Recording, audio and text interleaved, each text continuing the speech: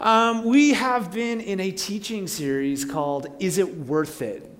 The Discipline of Church in a Post-Pandemic World. And the plan for the next couple weeks is to actually kind of wind that teaching series down.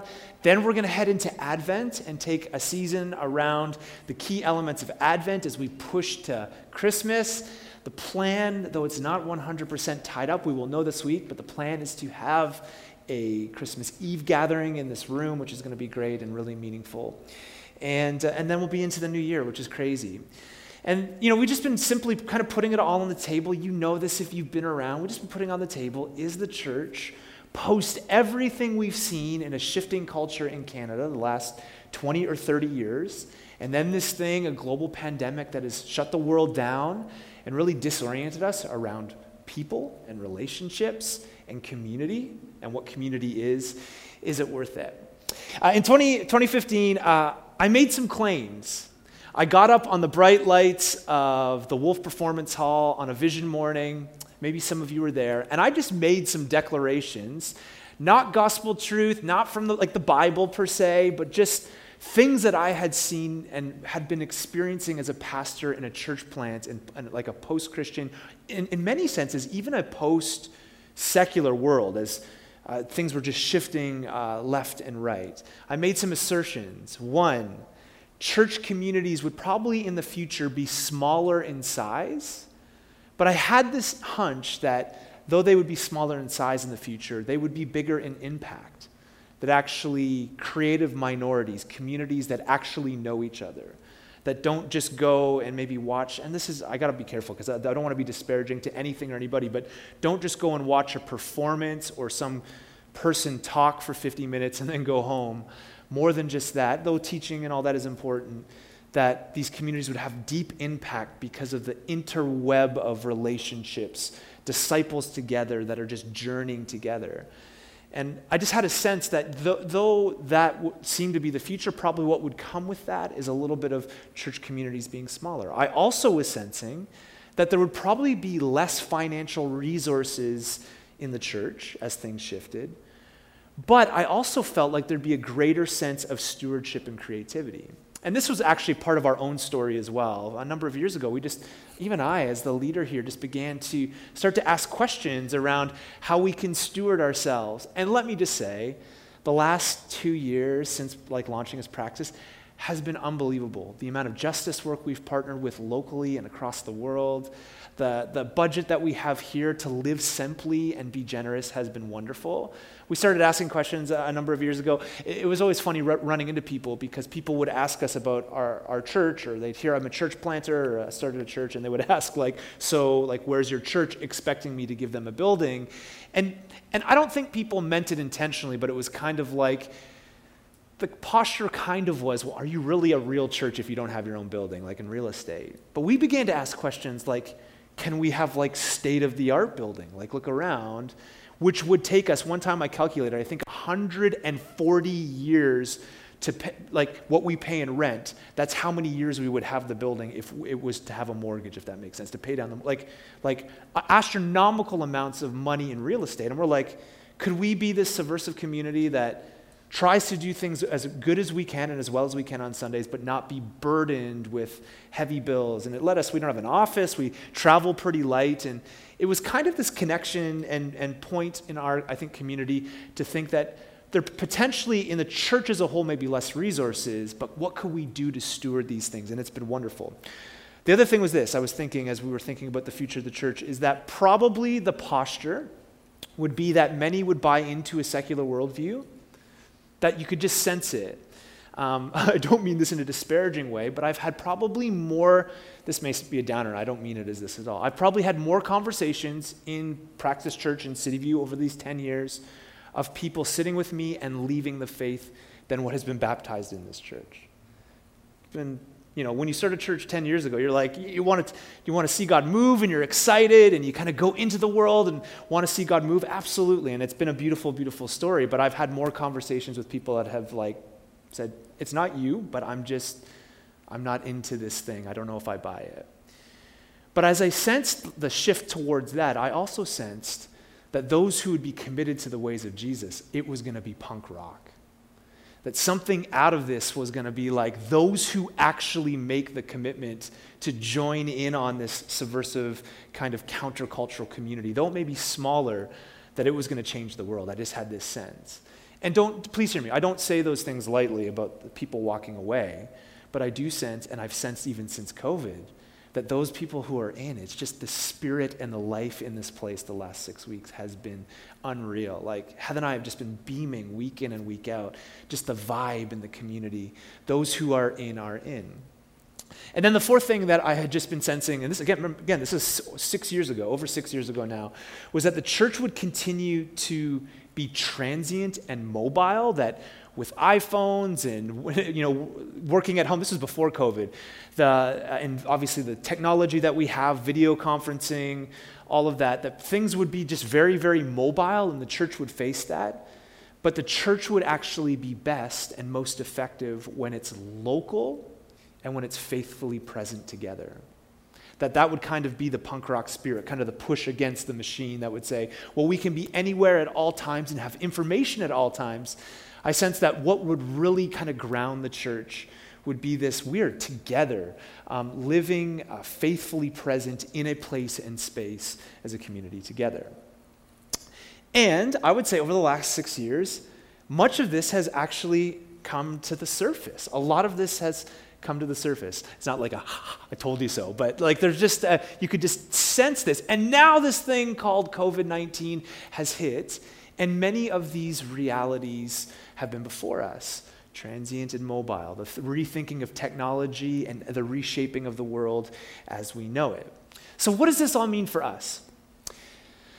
I think one thing you've noticed over these weeks is we've just been trying to talk about things that a lot of times the church doesn't talk about.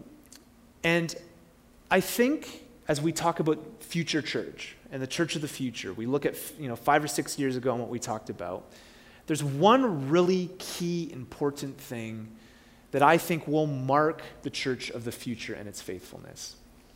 One of the things I think we're going to realize over the next number of years is that the New Testament church is as close to us as it's ever been. And what I mean by that is you have this again, I've used the word subversive like 4 times. I think in preacher school they tell you not to reuse words. I've already said it like 4 or 5 times. My apologies. You should get a real pastor or something, right? Somebody knows what they're doing. My apologies. But you think about this kind of countercultural group in the first century who was trying to sort it out, right? Like trying to sort out. Sometimes we read our Bibles and it can be easy to like either kind of glorify or idolize the early church. But you got to remember, this community of people is trying to figure it out. They're very close to the resurrection of Jesus. And they're living this out in very small, marginal communities around the ancient Mediterranean. House churches. In Corinth, we hear of people meeting in the triclinium and the atrium, and there's conflict, and they're eating together, the primary worship services around a meal. And just the spirit of the first century church, the New Testament church, I think is as close to us as ever. All the shifting Christendom is done, and in some ways that's sad, in other ways that's good. It's both and, I think, and we can talk about that another time. But I think one of the things we've got to wrestle through is just how important I think actually the scriptures have always been in their authority, obviously, but how the story of the first century church is very close to us now in our own posture to the world. Certainly we don't have Nero or Caligula over us. You don't have to bow your knee right now in the Agora. Like you don't have to go to No Frills and bow your knee to Caesar or Justin Trudeau. At least not yet. I'm just joking. I'm not political at all, okay? So don't send me emails. Email Heather or something. She'll love that. That's great, okay? But like obviously we're not at a place in space like that. We have obviously our freedoms, but the first century church's story is very close. Listen to what Paul says. If you have a Bible, you want to open it with me. Just want to read from Ephesians 4. This is what Paul says. As a prisoner for the Lord, verse 1, then, I urge you, he says, to live a life worthy of the calling that you have received. To live a life worthy. This calling is to be lived into. You're saved by the grace of Jesus. And now the call that Paul is giving to the church in Ephesus is live into that. Nothing you can do outside of receiving it and living into it. And then it's interesting how all of these calls around salvation are always kind of characterized by action, by movement. Listen to verse 2. Be completely humble and gentle. Come on, somebody. Be patient. Can you say that word with me? Patient? Patient.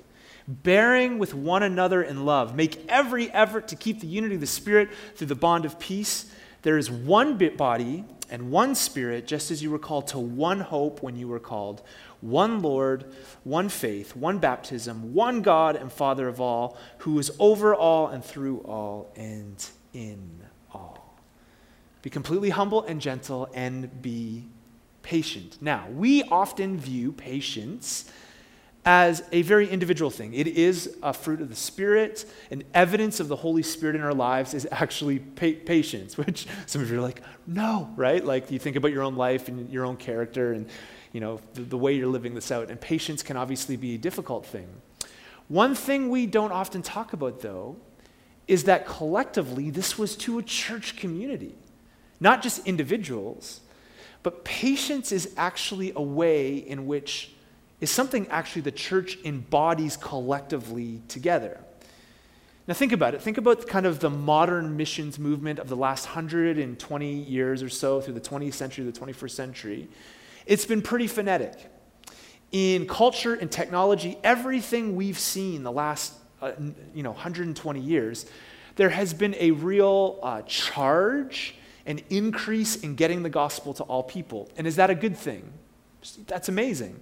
You have the frontiers like Billy Graham and some of these missionaries and evangelists that would go and fill stadiums and rooms of people. There was actually just an event here recently in London where there was like kind of a festival and people were invited to come and hear the good news of Jesus. And while none of that is wrong, it's just fascinating how we've had this season and at times it hasn't overly felt patient.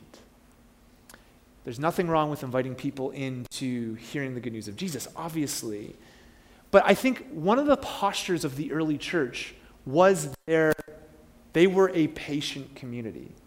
In all our efforts over the last number of years, especially in the church planting movements of trying to draw people in, it's fascinating that the first century community, there's actually scholars that would talk about this. A great guy named Alan Kreider, Anabaptist scholar, who I very much appreciate, basically said that the early church, they met in secret because of the threat of persecution over them, and the church just freaking grew in every way.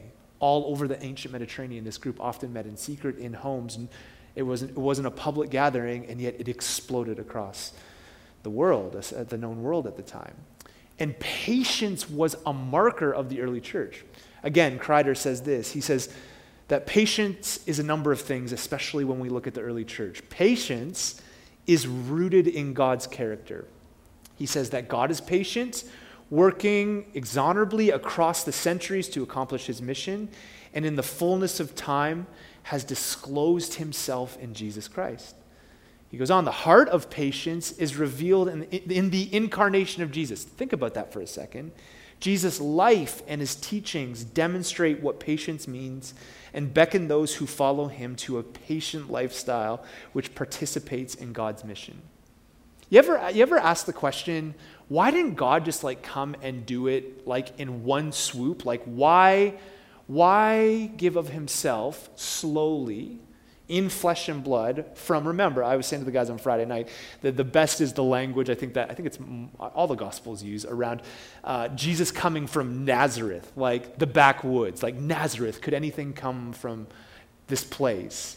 And yet it's the Savior of the world. This slow, patient move into the course of human history. Why didn't it happen right after the fall with Adam and Eve, right? You look at the corresponding story that we're caught up in and you realize that this is a patient story. It wasn't done in just one swoop, and here we are in between the times following Jesus. And do you ever just kind of some days wake up and go, Jesus, would you just come and renew this world?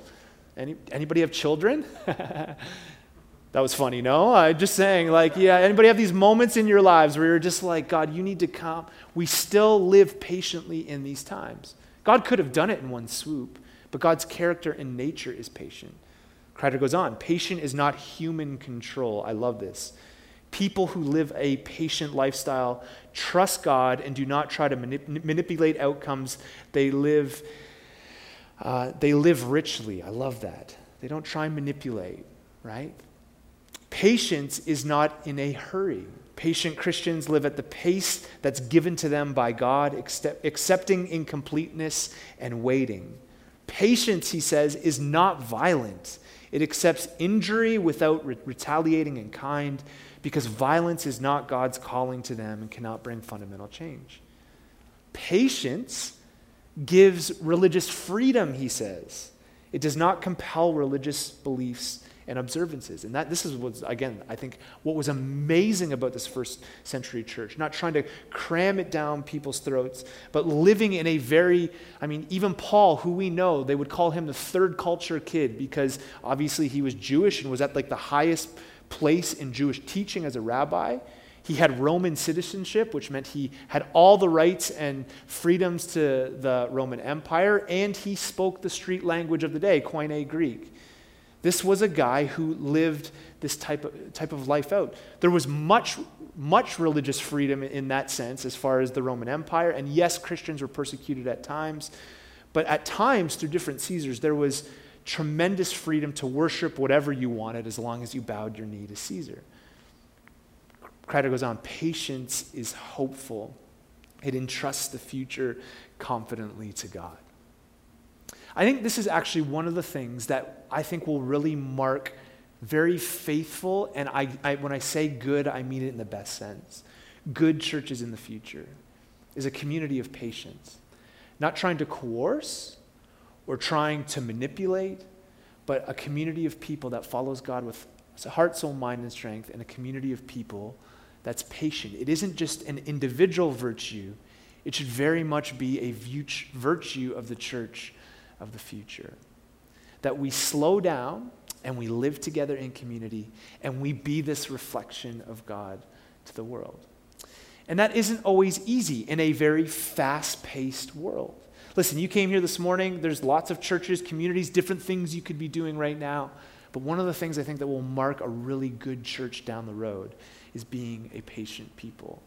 A people that is given opportunity and place and space to live out the story of God together. You with me? I like how Michael Gorman says that the church performs the gospel as a living commentary on it. It lives the story, it embodies the story, it tells the story. And it doesn't just happen overnight. Good communities, it takes time together, it takes patience. You with me? This, I think, is going to be very important for the future of the church, that we slow down and we live into each other and into the ways of Jesus. Now, a few months ago, and I've talked about this, a little bit, so bear with me. I think I talked a little bit about this at our 10-month kind of anniversary deal, and many of you weren't there because many of you have just kind of joined in since we've been regathering. But a number of months ago, author and Anglican priest Tish Warren, who I'm sure some of you, again, have read her book, The Liturgy of Ordinary, she tweeted this. I always think about my grandpa when I use the word tweeted, because I'm just like, what would he think in a world right now that like something tweeted would actually have authority, or like we'd be talking about it in church anyways. He'd be like, yeah, anyways. He'd think that's funny. She said this: the fact is, I think Christianity in America needs to be willing to grow much smaller, deeper, quieter, and weirder. She says, I think the world we know it as the Christian church in America, and I think this applies to Canada as well, is that we grow smaller, deeper, quieter, and weirder. Now, I know some of you were there, but I want to talk about these things just for 2 minutes before we come to the table, just as a reflection on what I think it means actually to be patient. I think what she's saying here is absolutely the marker for the church of the future. And I also think it really ties into what it means to be a patient community. Because I have not been able to shake this since I read it, and I actually really agree with her. The church needs to become smaller. Now, in no way is this an idolization of small church. There are people like that like to take shots at the big church, and now all of a sudden the small church is kind of cool, and vice versa. I know churches that are small that are very, very healthy, and I know churches that are small that are very unhealthy, all right? I know churches that are big that are very, very healthy. I have friends in communities with vast amounts of people, and their posture and the way they lead it is very healthy. I also know of big churches, I'm sure you do too, that are very, very toxic in the way in which they function and move. This is not about demonizing a particular style or type of church, but I do think what Warren says is very interesting for the future. The church, I do think, if we're going to do this in the future, needs to be smaller in its patience, in its living this out together. Do you hear her language? She talks about the church growing smaller. I think one of the things that, and this is wonderful with the shift of COVID, is gone are the days of being a part of something where you are not in relationship with other people. I love the fact that the shaking through COVID has really, for most of us, got us to evaluate what's meaningful and beautiful in our lives. And I love the fact that one of the things I think that's the future is just smaller communities together, practicing the way of Jesus together. And I love that because I think what's going to happen is those that are really truly disciples are going to step into this type of community and live it out together, that there's going to be a sense of growing smaller. And that doesn't mean we don't want more people to come. This is a public space. We would love for people to come, but it's just that posture towards everything that we do, gearing not just a big event like this, but drawing people into smaller, deeper relationships together. And with that, I hear oftentimes people talk about the preferred size of church that they'd like, and it's interesting how more and more discussion is around maybe smaller communities. We need also at the same time to temper our expectations. Now, I can say this from a posture because this really hasn't come up in our own community, but to be a smaller, integrated community doing life together, sometimes we have to temper our expectations with maybe what we've had in the past. It takes a lot to run a public gathering like this. It takes time and energy, and we need to watch that. But I do believe that the future is beautiful when we talk about the church growing smaller. We need, as a community, to continually be drawn together.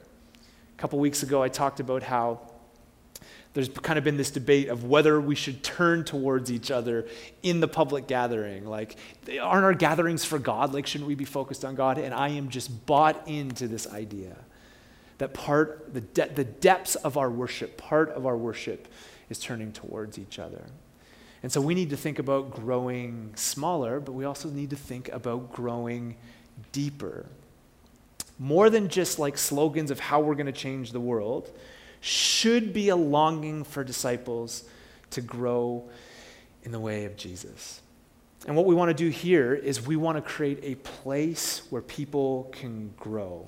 I often say to people, when you read Matthew chapter 7, there's this one Greek word that continually comes up over and over. It's the word poieo, where we get the word practice or do. Literally, Jesus says to his disciples that the ones that do my will, that do or practice or bear good fruit, that's another way of translating it, are the ones that are my followers.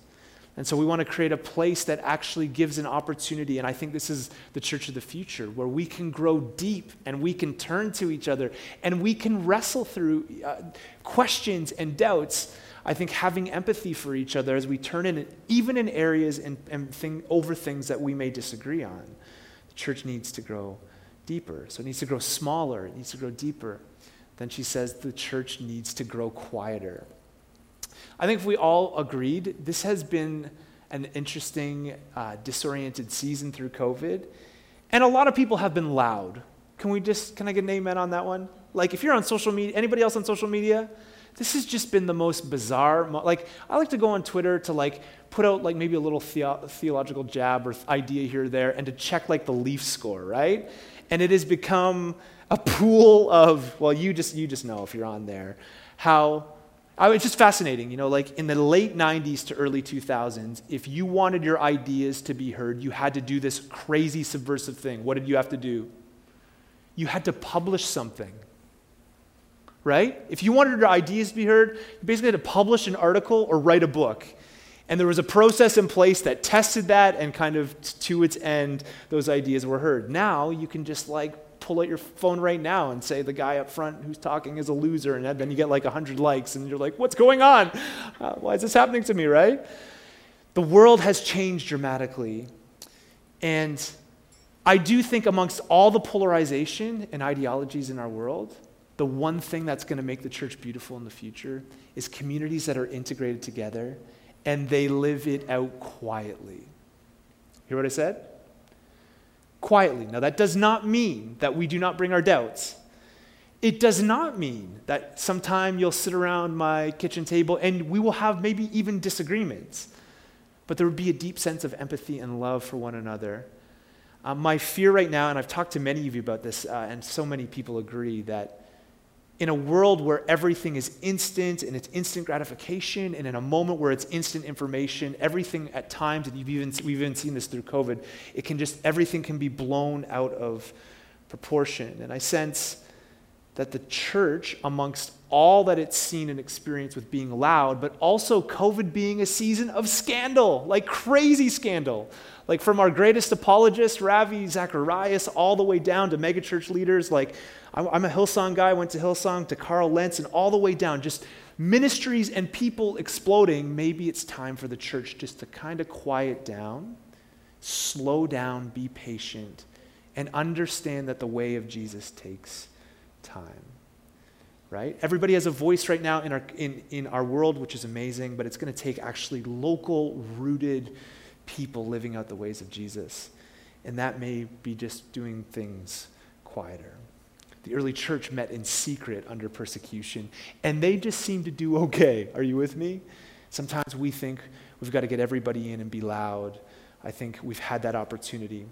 If you're like me, you saw over these years, this last couple of years, where we've been home a lot, just the gospel has gotten out there. People have tweeted, and Grandpa, I think of you again, and shared, and the videos and the audio and the podcasting and everything has been put before people.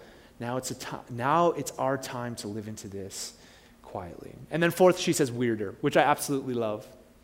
That the church community should be this community in the future where it grows smaller and it grows deeper and quieter, but it also grows weirder. Now, some of you, again, and I said this back in May or whenever we talked about this, some of you are like, oh, don't worry, Christians are weird. I already know this, right? You're like, I get it. Some of you are in therapy like me, just kind of wrestling through your childhood and in the church and stuff. I'm just joking, that's not true, but you wrestle through these things and you know this, but I think what she's saying is absolutely true. That in all of our efforts over the last 100 years or more in North America to see the church grow and expand, it has been very easy just to kind of have a Jesus version of everything else the world does, right? Just like we're going to do everything the same. I even know myself, one of the things, and it's just the way I'm wired, I've always just had a top priority of making people feel comfortable. Like when you come in here, I want you to feel comfortable, and I want it to feel, and there's nothing wrong with that, and I don't think that will ever change. But I think we do have to grapple and wrestle through the subversity of what we're doing. We are just a peculiar people. We do some crazy stuff. We commit our lives to each other. We carve out time. We sing songs. We turn our chairs in. We come to the table. We hold each other accountable. We hug each other. In COVID, whenever, you can hug each other now. I don't really care. We love each other. We lay our lives down for each other. Over the years of even in this community, when from darkest times that come to when babies are born, there's meals at the door, gift cards in the mail. We are these people that give every square inch of our lives to a community, and that is weird. And sometimes we've been kind of categorized by maybe particular beliefs as being weird, and there's part of that. Part of the story is a virgin birth and a Savior that came and in a Roman world where it seemed foolishness, laid his life down in self-sacrificial love. We're caught into a story where that Messiah rose from the dead and ascended to heaven. We're caught in a story that has a particular way in which Jesus' followers live with their money, their time, their bodies, their sexuality. I just often think of all that we've tried to do to try and see the church grow. I'm talking just in North America as a whole. All that we've done to try and see this thing move forward, sometimes we forget to embrace our weirdness, our uniqueness. I think Lee called it last week when we were kind of turned in and we were just chatting about this, that we are called to be this peculiar, holy people. And what does that mean? It means, brothers and sisters, that you and I may just come across a little weird. And we may just have to be prepared with that. To grow deeper, to grow smaller, to grow quieter, to grow weirder. I think when you talk about a prophecy, the prophetic for our day, this is it. Now I'll close with this. There's nothing like the local church. There is nothing like the patient church. And here's what's different about the church. You know this. Things come and go, right? You know this? So I'm caught right now in this cult of like minor hockey and youth sports, and everybody's just trying to achieve and get to the next thing and move on. But it's funny, I also right now play on Tuesday nights and Friday nights, and Heather's not here, sometimes Thursday nights too. Guys that have gone through the ranks, played junior hockey, played in the AHL, guys that have played in the NHL before. And I just get thinking, here we are on a Friday night, and guess what? At some point, there's an expiry to that. And at some point, it comes to an end. At some point, you're playing hockey with me, right? Like, that's depressing when you think about, like, this guy played in the NHL, and now you're sitting beside me in the room. Sorry, buddy, but it's I can still dangle around you a little bit, right, Kev? You know that. You got my back. But I think about all these areas that have an end. Sure, you may play till you're older, but you think about the dreams and the desires and getting towards something. The church is the one thing that, think about it, 10, 20, 30, 40, how many ever years it is as we see our kids. Many of you that have kids, you see them grow up. It is when it's a patient community, it is something we will do until Jesus comes and renews all things. It is that one constant thing that doesn't run out. It's that one thing that if you're a follower of Jesus and a disciple, we do this forever until he comes. And even that mindset change, just to change that, to look at other things and compare it, the church is beautiful because it calls us into this patient way of we will do this forever. There's not an expiry date on this. Hopefully, there's not like broken dreams around this of trying to get somewhere, because it's this faithful community together that's just continually practicing the way of Jesus together. Be patient. Guys, Jesus is coming back. I'm bought in on this. But in the meantime, amongst all we've seen and experienced, COVID and even before, the call is to be patient, to slow down, to take a deep breath, to live in community with each other, to be patient. So with that said, why don't you do this? Take 2 minutes. I didn't even plan to do this. The team is going to come, but why don't you just turn to somebody around you? What do you think? Take a minute. What do you think? Take a second. Chat for a second.